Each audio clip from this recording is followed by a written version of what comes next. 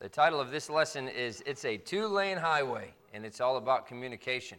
And boy, that is so important in a marriage. And we're going to talk about some of those kind of things. Now, I've mentioned this before, and I still believe this completely, but communication, you ask some people, what is the most important thing in marriage? And they're going to say communication is the most important thing. Communication is very important in a marriage, and that's why we're going to talk about it.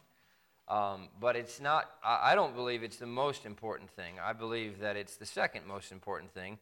Commitment is number one. If you're not committed to each other in your marriage, then you can have all the communication or lack of communication that you want to. If you're not committed to each other, then the marriage does not work. Commitment is number one.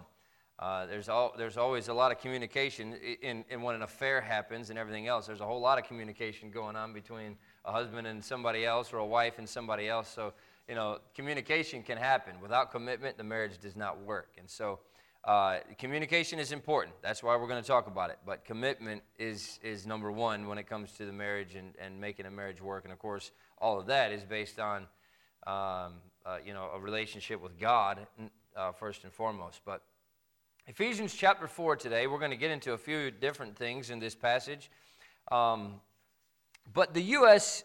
Standard Railroad gauge, that's the distance between the rails, is 4 feet, 8.5 inches. 4 feet, 8.5 inches. And you might wonder why such an odd number. And that's because that's the way they built them in England. When they came to America and started to build the railroads, a lot of those that were building the railroads were obviously ex-Englishmen, ex-patriots of England. And so they just picked up and used that gauge, 4 feet, 8.5 inches. And so they used that gauge because when the tramways were originally built in England, it was 4 feet, 8.5 inches. And, you might wonder then where did they get that from? Why did they choose 4 feet, 8.5 inches to be their standard distance for the tramways? Well, the wagons were built to that scale originally, and because with any other size, the wheels didn't match the old ruts that were made in the road, so they had to build the wagons at 4 feet, 8.5 inches. And so the first long-distance highways in Europe were actually built by Imperial Rome, and they were designed for their legions to be able to travel freely throughout the country. And so the roads have been in use ever since. And the ruts were first made by the Roman war chariots. So here these ruts are made by the Roman war chariots that happen to be 4 feet, 8.5 inches wide. And then they had to make the wagons that distance so they could fit in the ruts on the road. And then they had to make the tramways because that's the size of the ruts. And then they came to America and that's, that was the size of the tramways over there. So they just started doing 4 feet, 8.5 inches in America. And that became the standard. So I say all that to say that maybe that's the way it's always been isn't the greatest excuse that some people believe that it is. So when it comes to communication between spouses, that's just the way we do it, or that's just the way I grew up, is not always a good excuse, You might have grown up in a house that didn't have very good communication between your parents. You might have grown up in a house that, just that's the way we always did it, was not the best way to do it. And, so we get into these ruts in our communication and assume that there's no other way to move forward. There is a way that we can move forward, and we, if you grew up in a home that was not like that, where there was a lot of communication between the husband and wife, or like we're going to talk about with some of these things in this lesson, some of the downsides or maybe the things not to do in communication in the way that we communicate. But one of the most important areas in marriage is communication. That is honoring to the Lord and really building up each other. It's so important. And regardless of what kind of influence you had in your past, regardless of your own history, a couple in communication, if you know Christ is your Savior, you can move forward with the communication in your marriage in a God-honoring way. And you can change anything. That just because, we've been doing it this way for 20 years now, there's no point in changing. No, you can change. It doesn't, just because you've always done it that way doesn't mean that you always have to do it that way.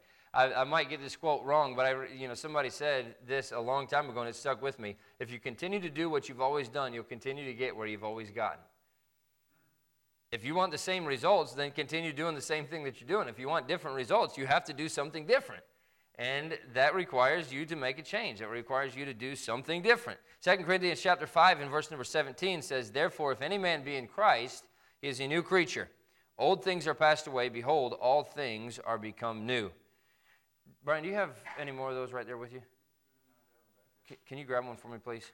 I always grab one so I know what verses you have and which verses you don't, because I have a lot of verses written down here, and I need to know to tell you to turn to them. I forgot to grab one this morning.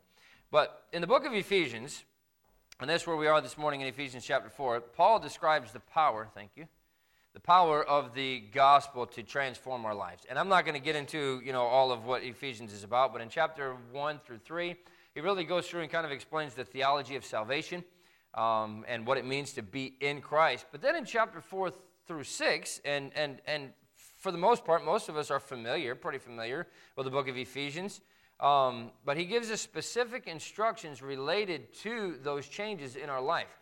If Christ has really changed us, if we really are walking, like he says, in newness of life, then he shows us very practically in the second half of the book of Ephesians how to put those changes into effect. And of course, Ephesians chapter 4 and verse number 17 says, "This I say therefore, and testify in the Lord, that ye henceforth walk not as other Gentiles walk, in the vanity of their minds." So God intends for our lives to change, and that includes our communication. Now, that's what we're specifically focusing on this morning. So it's good news, though, because that means that we have the power of the gospel available to us to make the changes in our life that we need to make us better people, to make us better Christians, to make us more spiritual people. And when we become more spiritual people, then in turn we become better spouses, we become better better employers or employees, we become better at everything that we do.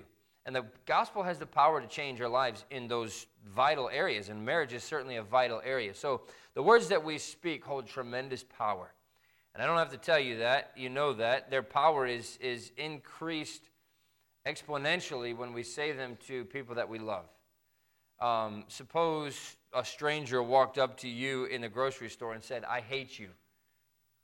Well, you'd probably, what brings that about, but you just brush it off and keep going. Who cares, what you think about me and why you hate me. But now let's just say that it's somebody that you love, and they come up to you, your mother, or your husband or your wife. "I hate you." Well, that takes on a whole new meaning, because communication matters. Words matter, and they especially matter when they come from somebody that you love or somebody that loves you. And so, our words hold lasting power long after we speak them. You can probably remember within a matter of a few seconds when somebody said something to you that was very hurtful. And you can probably remember what they said and how they said it and how it made you feel after they said it. It could have been 20 years ago that they said it, but words last long after you say them. And you can probably remember something that somebody said to you that was very encouraging and very uplifting to you. And you remember those long after those words were said too. And so, the words themselves might have lasted only a few seconds, but they have such power in those words. And so that's true in a marriage as well. The words that you say to each other have extreme significance. Proverbs chapter 18 and verse 21 makes that very clear as well. Death and life, get this, death and life are in the power of the tongue, and they that love it shall eat the fruit thereof. I think too often Christian homes are no different than non-Christian homes in their communication. And let me just make this clear. When we're talking about communication, I'm not saying necessarily this is a part of it, but I'm not just saying necessarily that, you need to talk. You need to make sure you talk to each other. That's important. We're going to talk about that. But even more than that, when I'm talking about communication, I'm talking about the things that you say or the things that you don't say. When we're talking about communication, I'm saying that a communication is very important in a marriage, but I'm also saying that things that you say in that communication are very, very important. And so couples who wouldn't think of physically abusing their spouse because, we're Christians and I don't hit a lady, would say some very hurtful things. I know in particular of a pastor, a good pastor, who would never hit his wife, but he just abused her very, badly with the things that he said and the way that he treated her, to the point that she finally left him. And they're back together and everything else, but he's not a pastor anymore because of that. and that's what I'm saying. I think, well, because, I'm not going to, I would never hit my wife, or the wife would never threaten her husband with, a frying pan or something like that, we're perfectly fine. If your communication in the home is not what the communication should be, then it's no different than a non-Christian home. Husbands demean their wives belittle their husband. There's yelling and screaming and, the silent treatment and all of those kind of things. And nobody wins in that kind of environment. Not the husband, not the wife, not the children who are in that environment. And they see that, and they pay attention to it, and they notice it, and it affects them. So, I think that maybe the saddest aspect of communication dysfunction in a home is not so much the things that are said, the harm that's happening, although that's a very bad part of it, but it's the good that's being missed. Home is supposed to be a happy place. Marriage is supposed to be a wonderful thing. And when our communication is not what it should be, not only are we hurting ourselves by the things that we say and do, but we're missing out on the good things that we could be having in the home. And so God created us with a need for that connection, that relationship connection between a husband and wife, between the parents and the children. And all of these things have to be functioning in order for that to happen. But marriage is the pinnacle of fulfilling that need, that relationship desire that we all have. And so, but it requires that we communicate with one another in a godly and positive and kind ways. And so it requires that we are purposefully both driving in the same direction and in the right direction.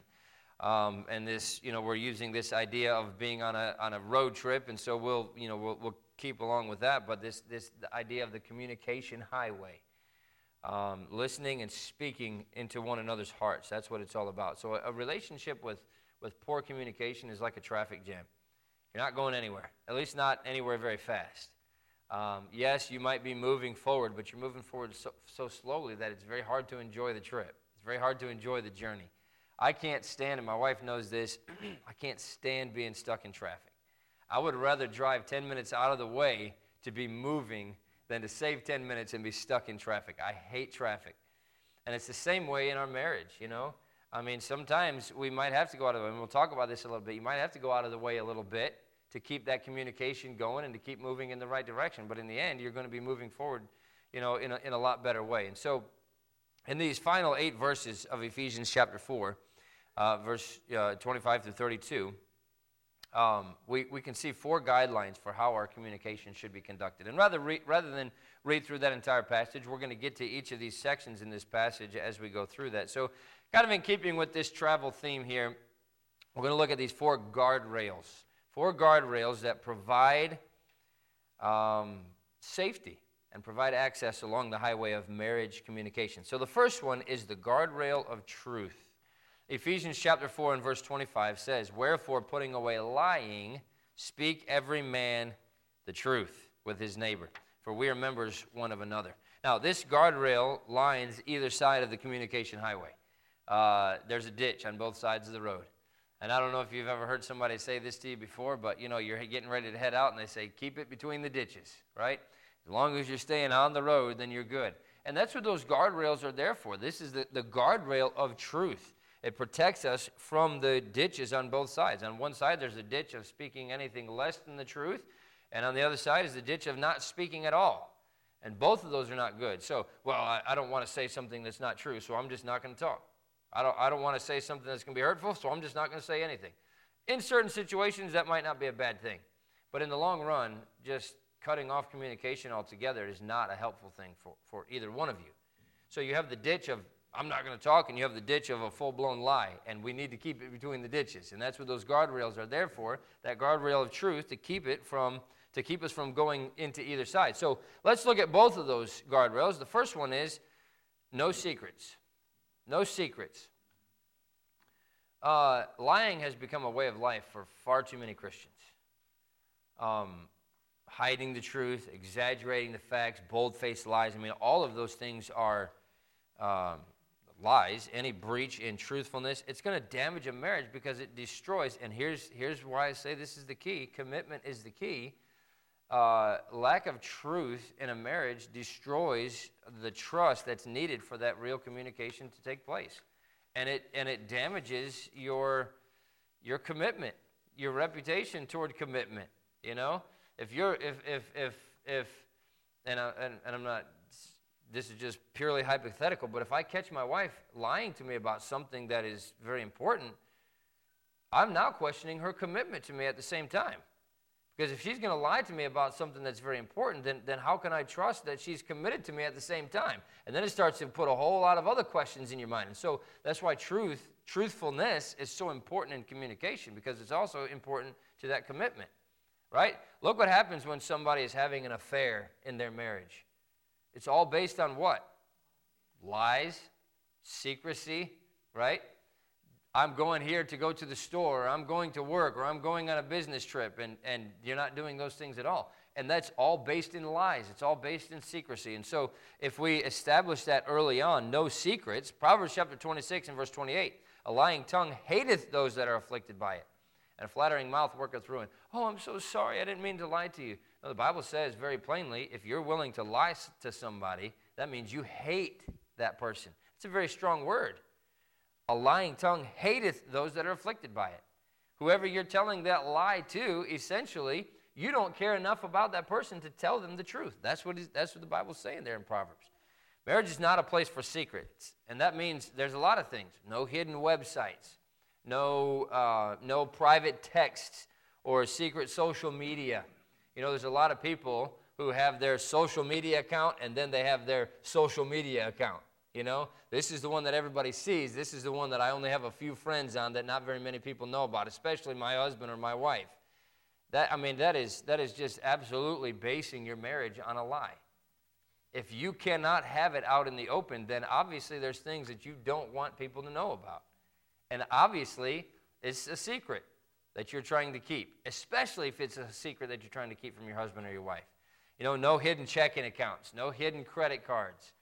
No blocking access to current accounts, no secret stashes of pornography, no hidden relationships. Every part of either one of your life should be fully open to the other person.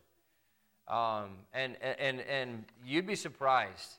I run into people often that are looking for advice about certain things. And, well, you know, we have this account and then she has that account. Or we have this one and I just found out about another credit card that he had that I knew nothing about. Why do you need that? Because you're trying to do things that you don't want your spouse to know about. I don't have any secret credit cards because I don't know how to pay the bills and all that stuff. So my wife does all of that. She takes care of all the money and everything else. I just put the money on. I rack the bills up and let her figure out how to pay for them. But no, the thing is, you should not. All right, when you get married, why do people have separate bank accounts? Because they think in the back of their mind, there might be a day when I'm going to get divorced and I'm going to have this account, right?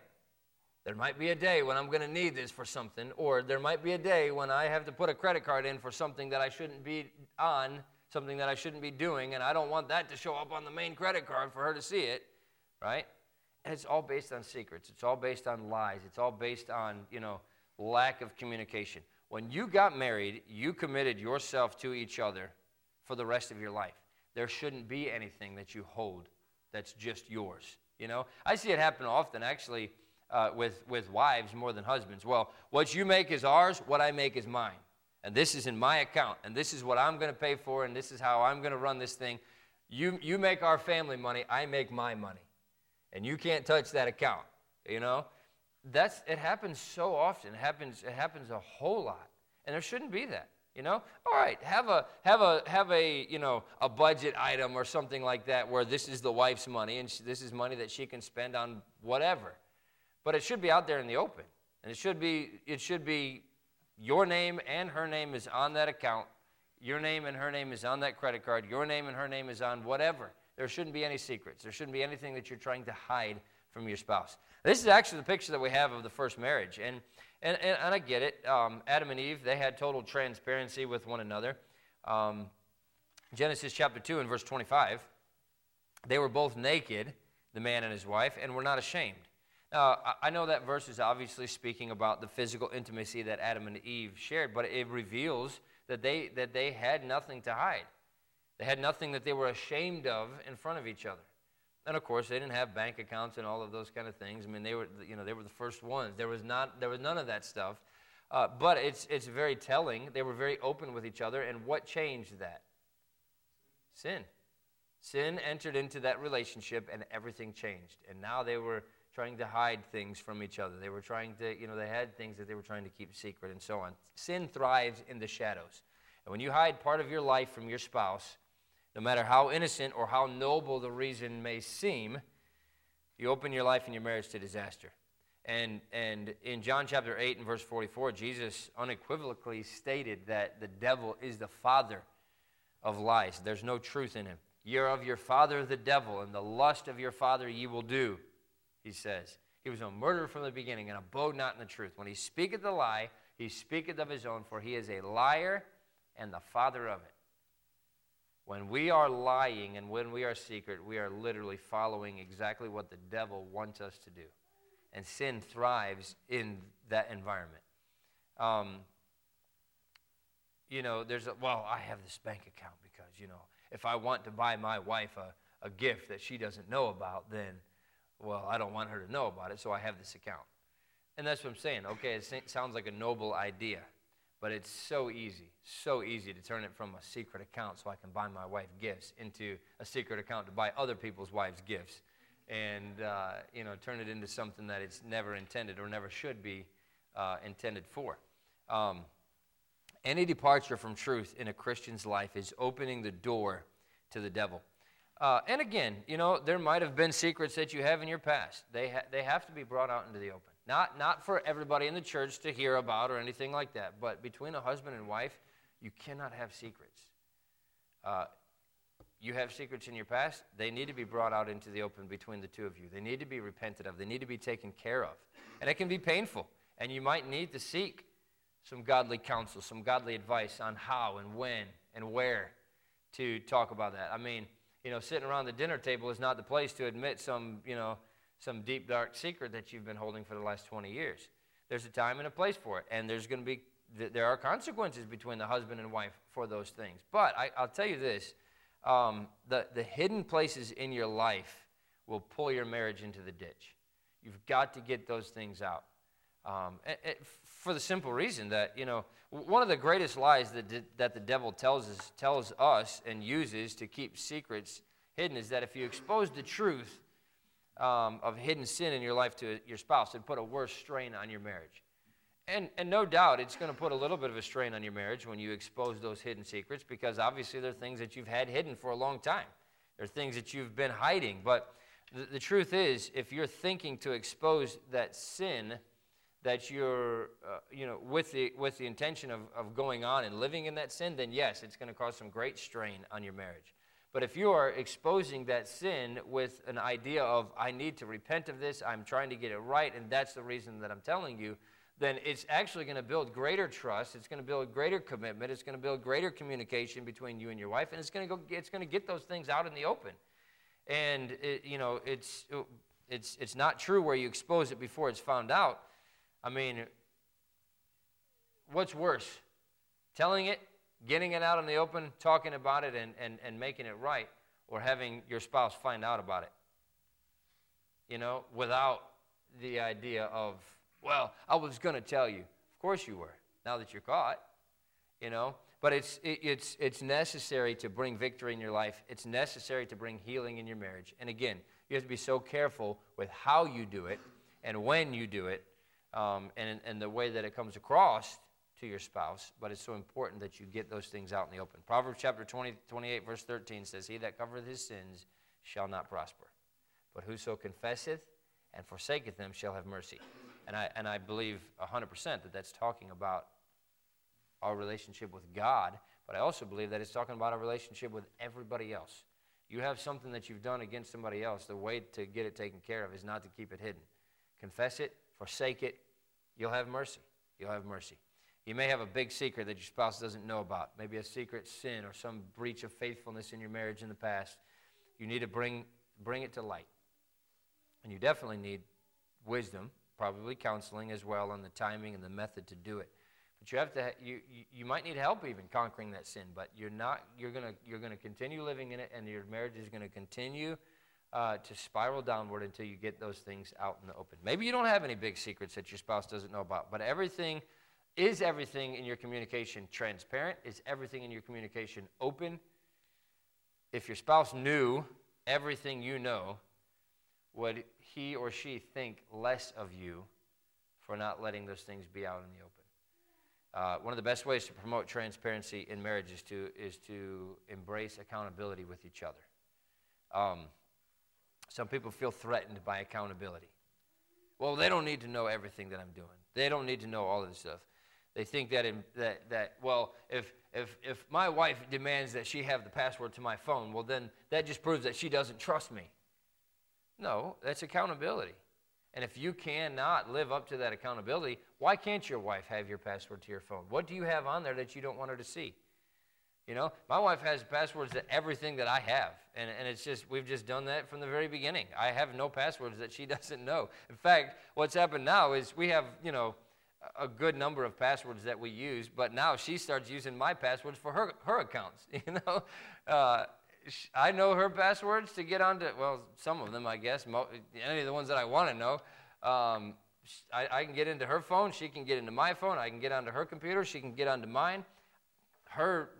She can get into my email anytime she wants to. I don't have anything to hide. And the thing that keeps me from having something to hide is knowing that she can get into it. Why am I going to, have an email correspondence with somebody that I shouldn't be corresponding with if I know that anytime she wants to, she can get on there and look at it? And the thing is, it's not just, well, she's randomly deciding to check my email today.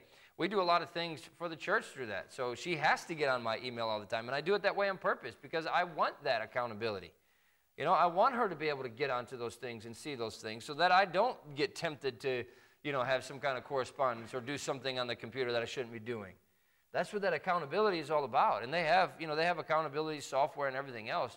I can guarantee you the greatest accountability partner you're going to have is your husband or your wife, It's just amazing how God, gives instinct, I think, and wisdom to somebody that you're close to. They can find that stuff, And so the best way to keep from somebody finding it is to not get into it in the first place, Why am I going to have a text conversation with some woman that I shouldn't be having a text conversation with if I know my wife can get onto my phone anytime she wants to, And hey, hey, can you grab my phone and take a picture real quick? She's going to get in there. So, and that's what I'm saying. If you don't have anything to hide, then who cares if your wife or your husband has your passwords? Who cares if you're accountable to them? The reason people care about being accountable is because they have things to hide and they're afraid that somebody's going to find it. So, and I don't know if you remember this or not, but Mike Pence made the news a few years back because he mentions that he never eats alone with a woman other than his wife. You remember that? And the media made a big deal about it. They talked about the Pences being old and archaic and, oh, well, that's just being downgrading to women because he won't eat alone with a woman. What, does he not trust that woman? No, he doesn't trust himself. And that's why, I'm not going to go to a restaurant and sit there and eat with a woman alone, or I'm not going to meet with a woman in my office with the door closed alone. Is it because I don't trust her? Not necessarily. It's because I don't trust myself. And if I don't have some accountability set in place, then those walls break down very quickly. And that's, how many times, just in the past 10 years, have you heard of pastors or people in positions of leadership, having an affair with somebody? How does that start? It doesn't just, it's not just, you don't just randomly see a woman in your congregation and walk up to the woman and say, hey, let's go have an affair. It doesn't start that way. It starts with the lack of accountability. It starts with the lack of boundaries, having a meeting in the office with the door closed, and she's very emotional because of something that's happened with her husband, and then it just goes from there. And so if you don't have those things in place in your own marriage, then that's what those guardrails are there for. It's to keep everything open. It's to keep everything honest. It's to make sure that there are no secrets in your marriage. Everything is open between you and your wife. And that's why, for the most part, I prefer to have my wife there with me when I meet with a lady. But if I have to meet with a lady and my wife is not there, it's going to be in my office with the door open, And, I'm sorry, if there's something that you cannot tell me with the door open, then you don't need to be telling me, And if it's something that's very important, then my wife will be there too, and we'll close the door. But those are things that have to be put in place if you're going to protect yourself and if you're not going to have secrets in marriage. And I know I'm using myself as an example with that, but it's the same thing that's true with you. You can't, you have to set those boundaries. You have to set those things in place so that there are no secrets. There's nothing that's not open in your marriage. A helpful phrase, I think, to remember is elevate accountability, eliminate doubt. Elevate accountability, eliminate doubt. If your accountability is elevated, if your wife has all of your passwords, if your wife has all of your access to everything, then guess what? There's very little doubt. We have there's an app on the phone, Find Me or Find My something. I forget what it's called exactly, but my wife could at any time log in and know exactly where I'm at. And part of that is so you don't have to say, hey, where are you? You just go on there and look at it, But I'm not going to be in a place where I'm ashamed that she's going to look on that thing and find out that I'm there. If I'm telling her I'm going to ride with the police, that's where I'm going. If I tell her I'm going to meet somebody here, that's where I'm going. And she can look on the phone and see that I'm there. Or at least that my phone's there. There's ways around everything. I'm kidding. I haven't done that. But that's you see what I'm saying? There has to be accountability. And you have to live by that accountability. When you elevate the accountability, you eliminate the doubt. And that's how I want my wife to live. I don't want her to have to be questioning, boy, I wonder where he's at right now. That last time he said he was going over there, and I wonder if he was really there. Why is that? Because I'm accountable to her. And so you elevate that accountability, you eliminate that doubt. So don't feel interrogated, don't feel violated because your husband or wife asks, and don't feel like your husband is accusing you or your wife is accusing you when they say, hey, what about this? You want that accountability there. If you didn't have somebody that was going to hold you accountable, then what is accountability, right? And it all starts with just being completely open with each other. No secrets, no secrets. Eliminate any doubt in the other person's mind by elevating that accountability between the two of you.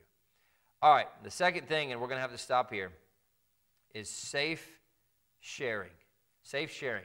There's more to truthfulness than what you don't say. There's also what you do say.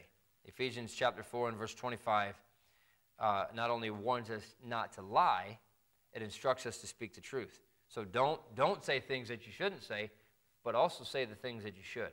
Good communication is proactive communication, where your spouse is the one person on earth that you can do and share anything and everything with. And that's what I'm talking about with safe sharing. And that regular communication is the highway to that complete openness. So without that complete openness, there's going to be no real depth to your relationship. And that's why so many marriages fail after a year or 2 or 3, because they never open those lines of communication. And without those lines of communication open, you can't develop that real depth that bonds you together when things get difficult. Times get tough, I only half like the person anyway, And that's what happens. That's why marriages don't last. So communication. Commitment is number one, but communication is a very close second. And we'll continue talking about this when we get back together next week. All right? Let's pray, and we'll be dismissed for the morning service. Father, we love you. Again, we thank you so much for the time we can spend together. Pray that you'd help us as we work through these things in our marriages, that they'd be marriages that are pleasing to you, marriages that are fulfilling to each of the spouses. God, and I pray that you would just continue to work through our lives as well. Pray that you'd be with the service here in the next hour. We'll thank you for what you do in Jesus' name. Amen.